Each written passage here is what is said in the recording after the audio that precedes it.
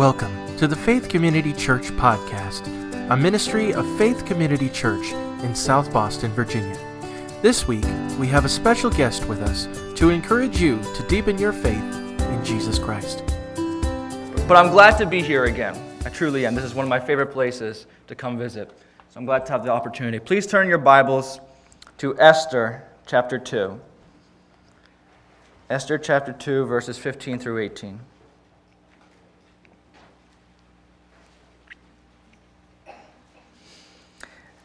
And once there, if you are able, please stand for the reading of God's Word.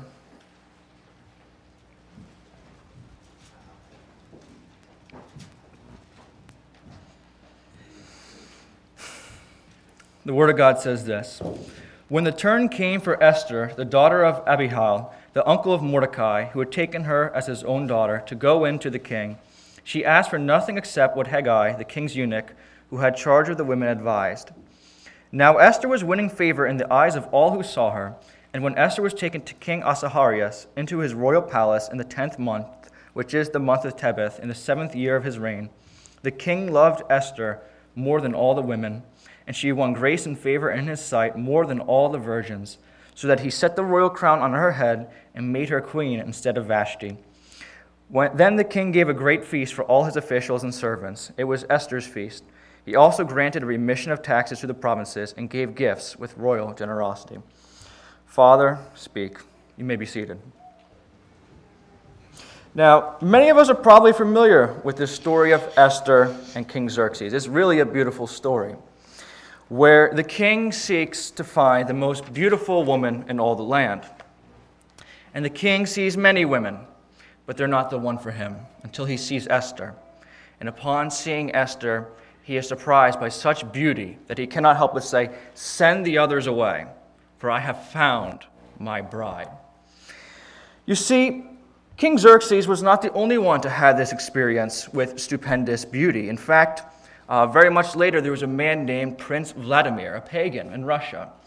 Prince Vladimir was looking for the most beautiful religion, not the most beautiful woman in the world. And he wanted to unite his empire around this single religion. So to this end, he sent his emissaries all over the world to bring back to him the greatest of all religions. And so one by one, the messengers returned. They told him about different religions. One religion said you can't drink wine. And of course, Prince Vladimir is Russian, so that's not going to pass. One by one, they come until the messengers arrive from Constantinople, from the Christian religion. And they come back to the prince, and they tell him that when they went to Constantinople, quote, "They led us to the place where they worshiped their God, and we knew not whether we were in heaven or earth.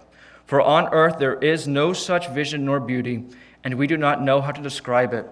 We only know that God dwells among men. We cannot forget that beauty." Once the prince had heard these words, he said, "I will have that one. I will have the beautiful religion." 900 years later, there was a man named Fyodor Dostoevsky, a famous novelist. How many of you have ever read his works? Beautiful stuff. In one of his books called The Idiot, there was a Christ-like figure. It was called Prince Myshkin. And Prince Myshkin, several times throughout the course of the novel, is reported to have said, "Beauty will save the world." In one particular scene in chapter 5 of the book, part 3, one character asks, "Is it true, Prince, that you once declared that beauty would save the world?" "Great heaven, the prince says that beauty saves the world, and I declare that he only has such playful ideas because he's in love. Gentlemen, the prince is in love. I guessed it the moment he came in. Don't blush, prince. You make me sorry for you. What beauty saves the world? Kalia told me that you are a zealous Christian. Is it so? Kalia says you call yourself a Christian." The prince regarded him attentively, but said nothing. This one line from Dostoevsky's book would inspire hundreds of commentators and hundreds of commentaries to figure out what exactly did Dostoevsky mean when he said that beauty will save the world. In fact, Alexander Solzhenitsyn would, in his Nobel Peace Prize acceptance speech, talk about this statement. And he would say these words: "Beauty will save the world? What sort of statement is that? For a long time I considered it mere words. How could that be possible? When in bloodthirsty history did beauty ever save anyone from anything? Ennobled, uplifted, yes, but whom has it saved? Indeed, whom has it saved?" See, we live in a time of skepticism where the gods and the Enlightenment have proved wanting. And like Prince Vladimir, the culture and the people in it are in search of a new God, of a new religion. If we're not careful at times, we often try to suggest to them Christianity as the pragmatic, fit-all religion. We often go on the streets and say, we've got the truth, and it's good for you. But where is the beauty in that, dear brothers and sisters? When people speak of the Christian religion, do they speak of its beauty? Do they say what you want about those Christians, but they live such beautiful lives? Is that the word that most people use to describe our religion and our walk of faith? Is it possible that the Christian message can be today communicated in terms of beauty? If the Christian religion is ever to truly desire the transformation of this world, it must not protest the world into moral conformity. It must not hold up signs to the world and say, you're ugly, you're hideous, and therefore we're beautiful. No, dear friends, we must attract them by the love that we have for one another. Jesus did not say, they shall know that you are my disciples by the apologetical YouTube videos you post online. He said, they will know that you are my disciples by the love you have for one another. This is hard for many of us who are pragmatists at heart and only seek the religion which works for them, which best fits their own personal desires. Thus, it's very sad that many political leaders throughout history have tried to wine and dine the church. Right? The church never truly conquered Rome. Rome has conquered the church for many, many years. But there is God's faithful remnant, God's pure bride, the bride of true beauty that will never be wined and dined by this world because it is God's bride and it belongs to no other. You see, beauty at its core isn't really practical. Just examine many of the buildings that we work in, we go to school in. I'll tell you, at Liberty University, we have what's called the Circle, which literally just looks like a brick plopped on the ground. Because beauty isn't practical. And some will say, what is it good for? Well, I have a confession to make. Beauty, it's true. It doesn't make living easier. It doesn't help us practically. But it makes life worth living. It makes life worth willing. At this point, you're probably asking yourself, from whence does beauty come? You probably have often heard the phrase, beauty is in the eyes of the beholder. But who, dear friends, is the beholder? Well, the Greeks understood that there are the three prime virtues, the beauty, the truth, and the good. And in later years, Christians would come to identify these three prime virtues with God himself, who is truth, who is beauty, and who is goodness. You see, friends, these attributions of God are simply other names for God.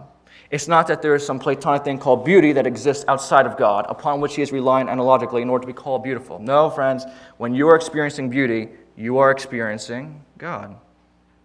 When you're experiencing truth, you're experiencing God. Who is the truth? It's a person, and his name is Jesus. As Abraham Joshua Haskell said, beauty and grandeur are not anonymous. They are outbursts of God's kindness. I love what the psalmist says in Psalm 50, verse 2. Out of Zion, the perfection of beauty, God shines forth. Indeed, every Christian can sympathize with King David, who writes in Psalm 27, verse 4, one thing have I asked of the Lord, that I will seek after, that I may dwell in the house of the Lord all the days of my life, to gaze upon the beauty of the Lord, and to inquire in his temple. Surely David was referring to what we as Christians call the beatific vision. I remember as a little kid, there was only one wish that I had if a genie ever showed up. And that was, I wanted to see God. Right? How many of you want to see God? Just want to see him. It's innate. It's in our hearts. Why is that? Well, dear friends, I think it's because seeing God is seeing beauty. It's seeing beauty in its fullness. And the Apostle Paul says this, that this will come to pass. He says, and we all with unveiled face, beholding the glory of the Lord, are being transformed into the same image from one degree of glory to another. For this comes from the Lord who is the Spirit. See, Paul touches on a key point in this verse, which is the fact that beauty transformed. You see, beauty is able to slip past our defenses in ways that apologetical arguments can't. You ever notice when you try to tell someone, this is the truth, they put up defenses, right? When someone sees beauty, there's something about that just seeps into our very being. into our very heart. That's because, as Cervantes, the author of Don Quixote, said, it is the prerogative and charm of beauty to win souls. Francis of Assisi's life was transformed one day by his encounter with the San Damiano crucifix. He was just staring up at the crucifix and looking at it, and his whole life was transformed in a second. And he went on a crusade for Christ. Henry Nouwen once spent an entire day seated in front of Rembrandt's Return of the Prodigal Son, just sat there all day and looked at the painting. And he later wrote a book about how that painting transformed his life. You see, dear friends, beauty does really transform. And every one of us has had this experience, hopefully, from time to time. I mean, for most men, it's probably a beautiful young lady who, upon beholding her, it just pricks into your very heart that you have seen such beauty, just as Xerxes did in the face of Esther. See, in either case, the beauty beholden by the beholder led to some sort of inner turmoil in which the very soul of the individual was pierced by this sight. Simon Weil astutely noted that beauty and affliction are the only two things that can pierce our heart. Beauty and affliction. And it is these two piercing realities that come together at Calvary. It is here at the cross that the prayer, "Oh, to be a work of art," is finally answered. Thus, it is to the cross that we must turn if we are to understand the beauty inherent in the Christian religion. See, how many of you have ever studied art before? Art appreciation, anything like, okay. Then you are familiar with the concept that in aesthetics, one of the ways that we tend to view beauty is through the form.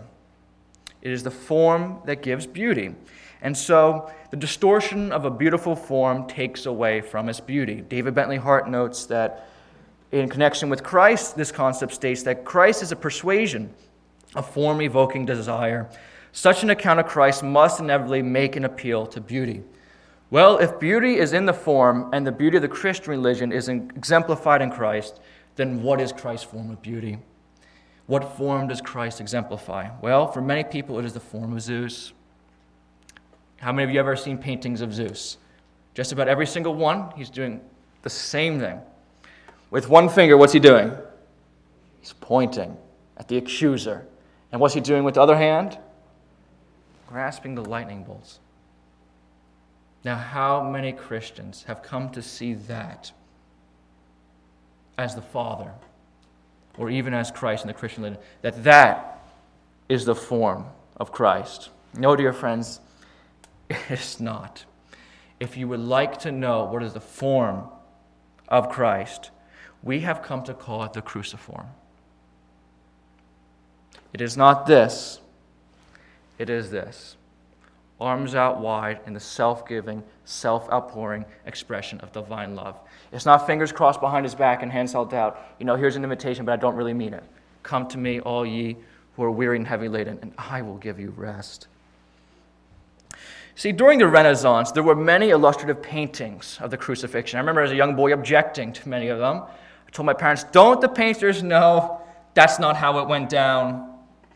Aren't they taking away? Don't they know better? All right. As if I knew better than the artist, or as if Van Gogh really thought A Starry Night looked like he depicted it. No, see, artists have this gift where they're able to see the deeper meaning, the deeper beauty behind the image. I can assure you, when the Romans crucified people, they were not attempting to produce works of art. No. In fact, crucifixion was intentionally meant to horrify people by producing something so abhorrent, so ugly, that it would psychologically terrorize you. And you would never think about rebelling against the empire after having this image ingrained into your mind. So how, dear friends, is it that the crucifixion of Jesus came to epitomize Christian beauty? For nothing less than this reason, that it is here at the cross that we understand that love and beauty are given. They are not taken. Love that is taken we call rape. Beauty that is stolen we call thievery. Thus, true love and true beauty is what is freely given. It is here at the cross that God demonstrates his own love to us, that while we were yet sinners, Christ died for us. The cross is demonstration of the love of God, whereby he takes upon himself the hideousness of men, and beauty and vulgarity meet at the cross, whereby God recycles our violence with a declaration on Easter Sunday, peace. Indeed, this is a strange message for many of us, but such should not be the case. True, we have grown up to the image of redemptive violence. This old myth, the cowboy with a pistol can set things right with 6 silver bullets, and that is justice. See, we often have this image of the scapegoat, that we're often warring against one another, but the best way for teams to come together, for Pilate and Herod to become friends, is to point fingers at the other, is to accuse the other and vent one's rage against the other, to alleviate hostility for a short time. But if we're honest with ourselves, any peace that comes about through suppression by force is merely a cessation of hostility until the next shoe comes off. Of course, men, being the depraved, ugly sinners we are, never quite came to grips with this truth. And so we have continued to found our cities on the blood of the others. How many have read the story of Cain and Abel? Cain built the first human city and founded the first human civilization. On whose blood? The blood of his brother, Abel. And God asked him, "Where is your brother?" And what does Cain reply? "Am I my brother's keeper?" This question will remain unanswered until the time in the first century when a Jewish itinerant preacher would instruct others to love their neighbor as themselves.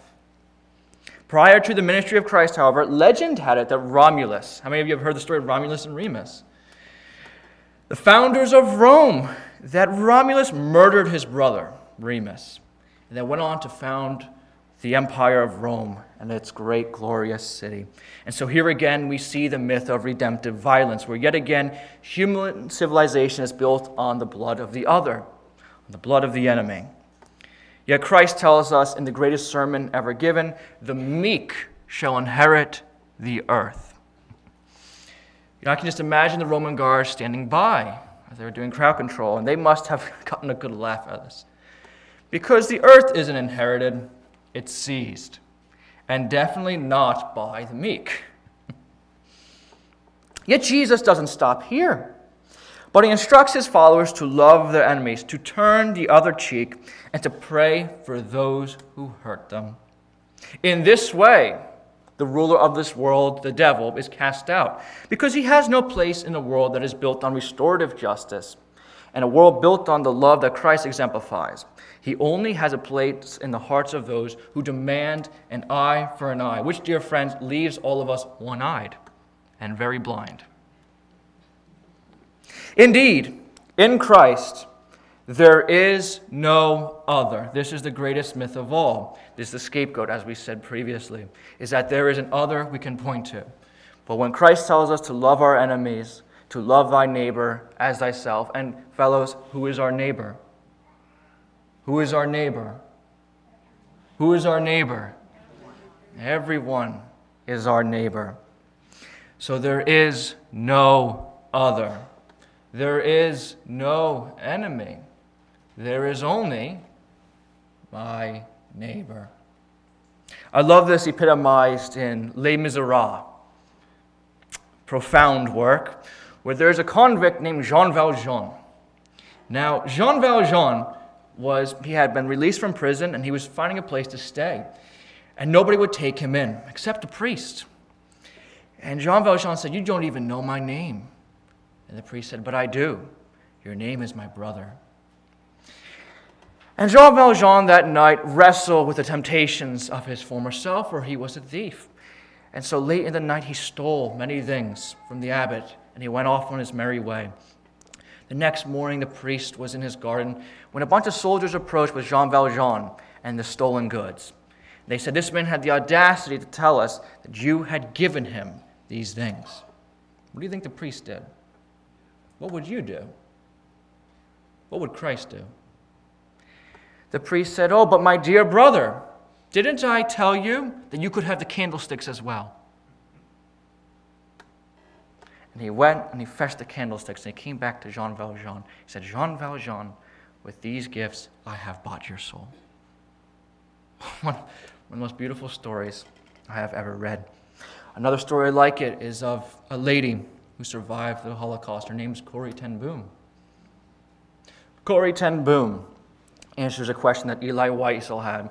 Eli Wiesel, in a famous book, I think it's called Night, he asked a question that he posed to a bunch of people, which he was in a situation where an SS officer who was dying brought him in, and he confessed his whole life story, all the evil atrocities he had ever done. And then he asked Eli, "Will you forgive me?" And Eli was silent, and then he left the room. He couldn't do it. And so he wrote a book, and he asked, was it possible, could it be possible for me to forgive this man? And there were many different responses, but I think the best response comes in the form of Corrie ten Boom, who after the Holocaust, she went around Germany preaching the gospel and a message of forgiveness. And one evening she was preaching and she said, "Do you know that Christ takes your sins and he throws them to the bottom of the lake? And then I believe he puts up a sign that says, 'No fishing allowed.'" Now, in Germany, people didn't like to talk about forgiveness after World War II. So most people were silent, and they walked out of the room. But Corrie ten Boom looked towards the back of the room, and she saw a familiar figure. It was one of the cruelest SS officers at the camp, the concentration camp she was kept. And he walked towards her, and he hand outstretched, he says, "Fraulein, what a tremendous sermon. How good it is to know, as you have said, that our sins are at the bottom of the lake." And he asked her, "Will you forgive me, Fraulein?" What would you do? What would Christ do? Corrie ten Boom said that she was stricken. She was petrified. She didn't know what to do. In that moment she prayed. She prayed, "Spirit of God, give me the ability. Help me to reach out my hand." She said as she did it, she felt warmth flow through her body to her hand. And she held out her hand and she shook him. She said, "I forgive you, my brother." You see, dear friends, as Jesus has said, you know what the unforgivable sin is in his eyes? If you don't forgive others their sins, then what? Neither will you be forgiven. So we are to forgive. So we have talked about Romulus and how he built this city. We have talked about Cain and how he built this city. Now pray tell, how did Christ build his city? The city that Abraham longed for. You see, it is here at the cross that mercy, as James says, triumphs over judgment. And Jesus cries from the cross, "Father, smite them because they really suck." "Father, forgive them, for they know not what they do." The disciples who deserted and betrayed me. The religious leaders who scorned me. The Romans who crucified me. Father, forgive them, for they know not what they do. With the love that moves the sun and the stars, the love that keeps no record of wrongs, that never fails, Jesus refounds the world in that eternal moment where God turns the other cheek, where he puts away the sword, where he goes the extra mile, where he gives beauty for ashes. Now Nietzsche, how many of you ever heard of Friedrich Nietzsche? Now Nietzsche would come to criticize this attitude of turning the other cheek as a sort of slave morality. For Nietzsche, the will to power moves the sun and the stars, not forgiveness. For forgiveness is a sign of weakness. Nietzsche believed that the only reason you'd possibly forgive is because you don't have the ability to get revenge. Because if you had that ability, we all know what you would do. But what did Nietzsche think when Christ, who could summon 7 legions, put away the sword and chose instead to forgive and to submit himself to the evils of mankind? Please turn your Bibles real quick to another passage, John chapter 18.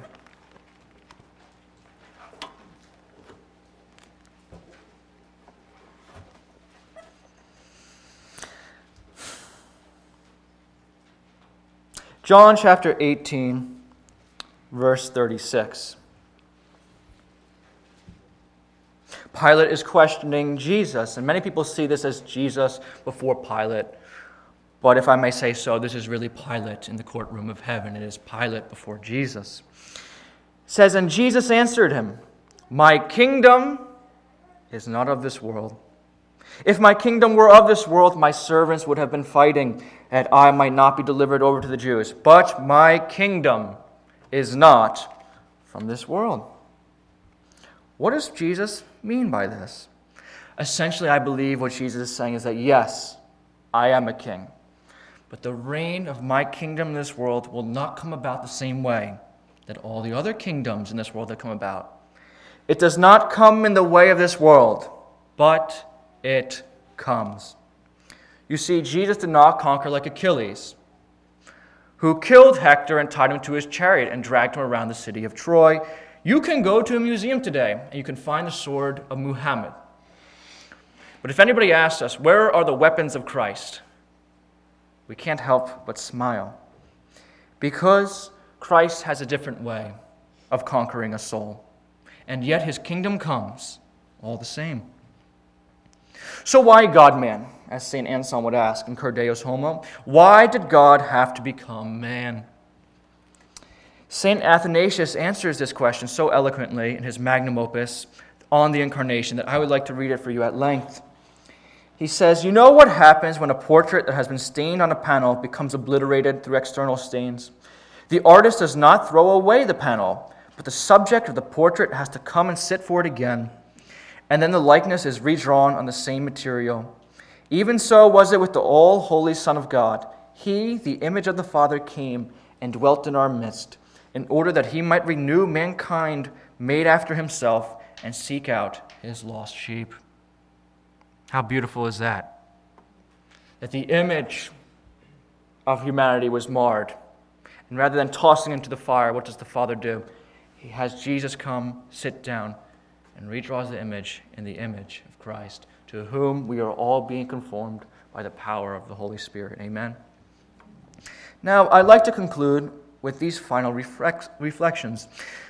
There's a man named Salman Rushdie, who many of you, if you've ever heard him, you're probably not a fan of. Neither am I, but I love this illustration, so please show mercy to me, dear brother.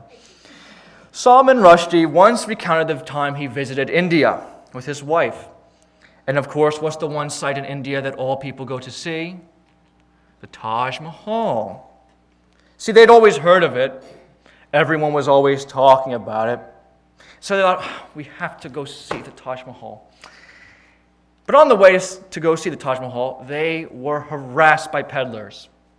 Just a crowd of peddlers. And many of them were holding up small replicas of the Taj Mahal. And Rushdie says that when he saw those, it almost disgusted him from the whole endeavor. Seeing these cheap replications. Why do you have to go see the real deal? But he pressed through all the same. And he said he was glad that he did. Because once he came inside the Taj Mahal, he was struck by its beauty and its splendor. Now, why am I telling this story? Well, because ultimately, beauty is not something that can be explained or put into words. It is something that is experienced. Right?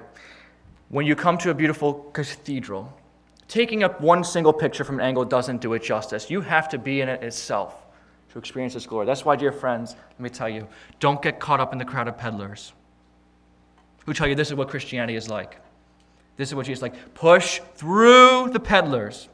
Reject the cheap model and enter into the cathedral of the beauty and the glory of God and experience it for yourself. You see, I fear that one of the dangers of Christianity is we try to make this so pragmatic, so practical. It almost becomes somewhat of a joke when on Easter Sunday the angel says, "He has risen." Your first reaction should be utter astonishment and amazement of what this message means. Notice Mary Magdalene and say, "Oh, that makes perfect sense." I mean, Gary Habermas wrote up the minimalist facts theory. I mean, yeah, it makes so much sense. Now that you say, "But what does this mean for me? How can it help me in my daily life?" Like we said before, beauty isn't always practical, but it's worth living for. It makes life worth living. And so our first response to this message of the glorious gospel needs to be one of utter astonishment and amazement. I stand amazed before the one true King. This is why Christ never gave long philosophical arguments. You ever notice that? He never said, here's the ontological argument, here's the cosmological argument here, and that's why you should believe in me. He never said that. But he did say, come and see. Come and drink. right? Because for many of us, if someone asks us, why are you a Christian? Let me be frank, it's usually another Christian asking you, right?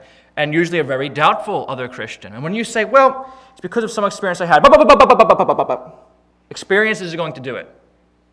You need to have the ontological argument, dear friend. You need to have the cosmological argument, dear friend. You need to read Martin Heidegger, dear friend, and Hegel, and Isaac Newton. Come and see. Come and taste. I am not ashamed to say that, yes, while I do have understanding, the heart has reason of which reason knows nothing. And it's that my faith seeks understanding. I won't apologize for telling you that today when I walk to my car, I'll be talking to Jesus. You know, we have to be careful to not be like Mary Magdalene,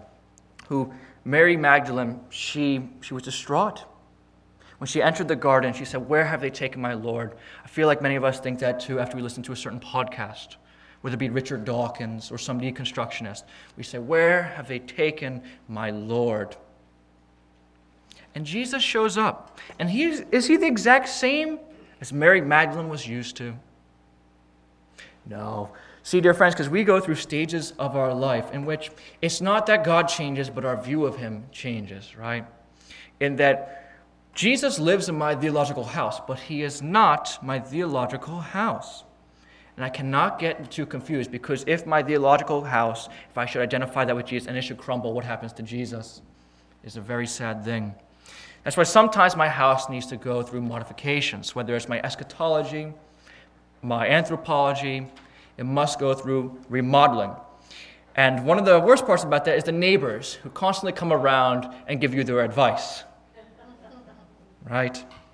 But through it all, we must make sure to never lose sight of Jesus, who told Mary Magdalene, Mary, do not cling to me, for I must ascend to my Father. See, the truth is, dear friends, I have read much about the man who walked around Palestine kicking dust with 12 Jews. Can I be frank? I'm not going to know that Jewish carpenter. I never will. I can't time travel. But I can know the living Christ. I can't go back in time and hear Jesus speak Aramaic. I can't go back in time and relive those events. There's nostalgia. But I can experience him right now, this very day, just driving in my car. For he is with me, even today. See, Nietzsche once said something very interesting. He said, I would only believe in a God who could dance. And I know for many Baptists this is highly offensive. We had to tell him, go to the Pentecostal church over there, Nietzsche. But it is quite an interesting statement, because in the early church, the Orthodox especially, our Eastern brethren, they would often identify God as the Trinity in a sort of dance, where these three persons are involved in this eternal, harmonious dance through which life and love is expressed and abounds. And do you know what, dear friends, the most amazing part of this? We are invited to join in that dance. Can you imagine that? We're invited to join in. That's why, dear brothers, I never think God is using me. I don't tell people God is using me because I'm not a tool.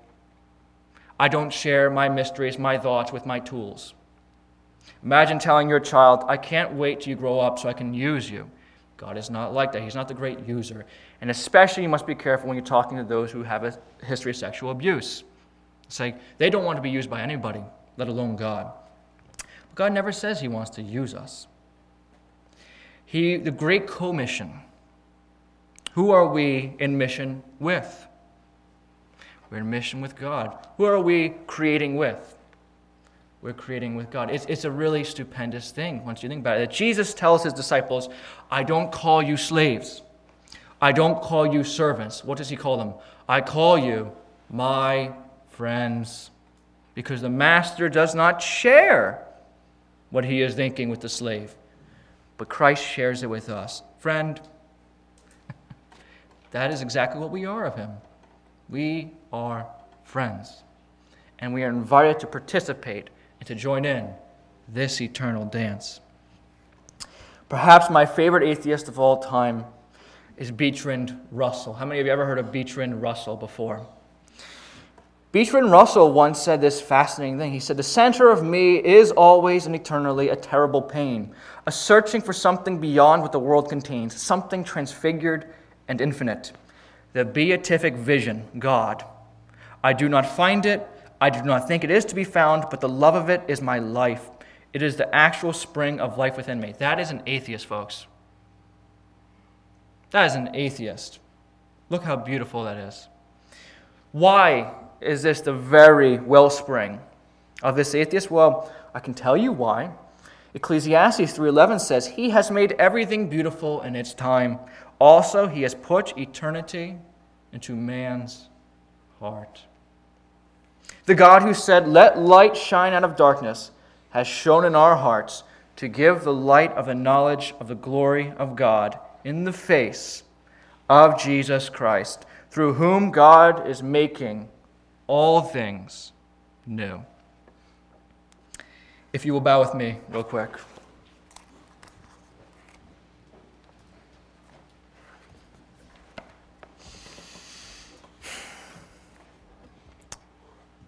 Dear Heavenly Father, I thank you that you came here, Lord, and dwelt as one of us, to show us what a true man is and should be like. I'm grateful for the example that Christ set, Father. How amazing it is that he turned the other cheek. How astonishing it is that he put away the sword. I ask myself if I can truly learn to repay evil with good, to do unto others as I would have them do to myself. Please, Father, teach us. Teach us, Father, as little children, to emulate you in our daily lives. Because I truly believe, Father, that the world will not come to us once they truly understand the ontological argument and the cosmological argument. They will come to us, Father, when they see your beauty.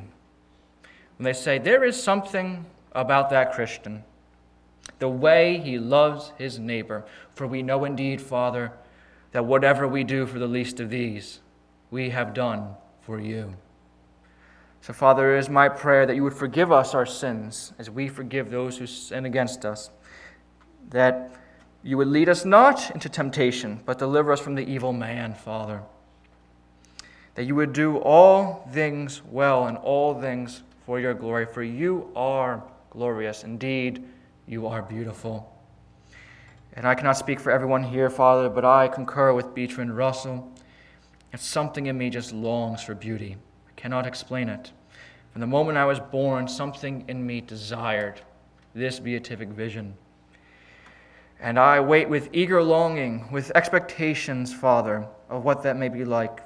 But I know that I will be fulfilled in you, where we will all, as your children, be swimming in your glory, Father. I thank you for this. I thank you for your Son. I thank you for your gospel. I thank you for being who you are. And it's in your name I pray. Amen. Thank you so much for listening. To learn more about Faith Community Church, you can find us online at fccsobo.org or on our Facebook page by searching Faith Community Church. As always, God loves you, we love you, and we hope you have a wonderful week.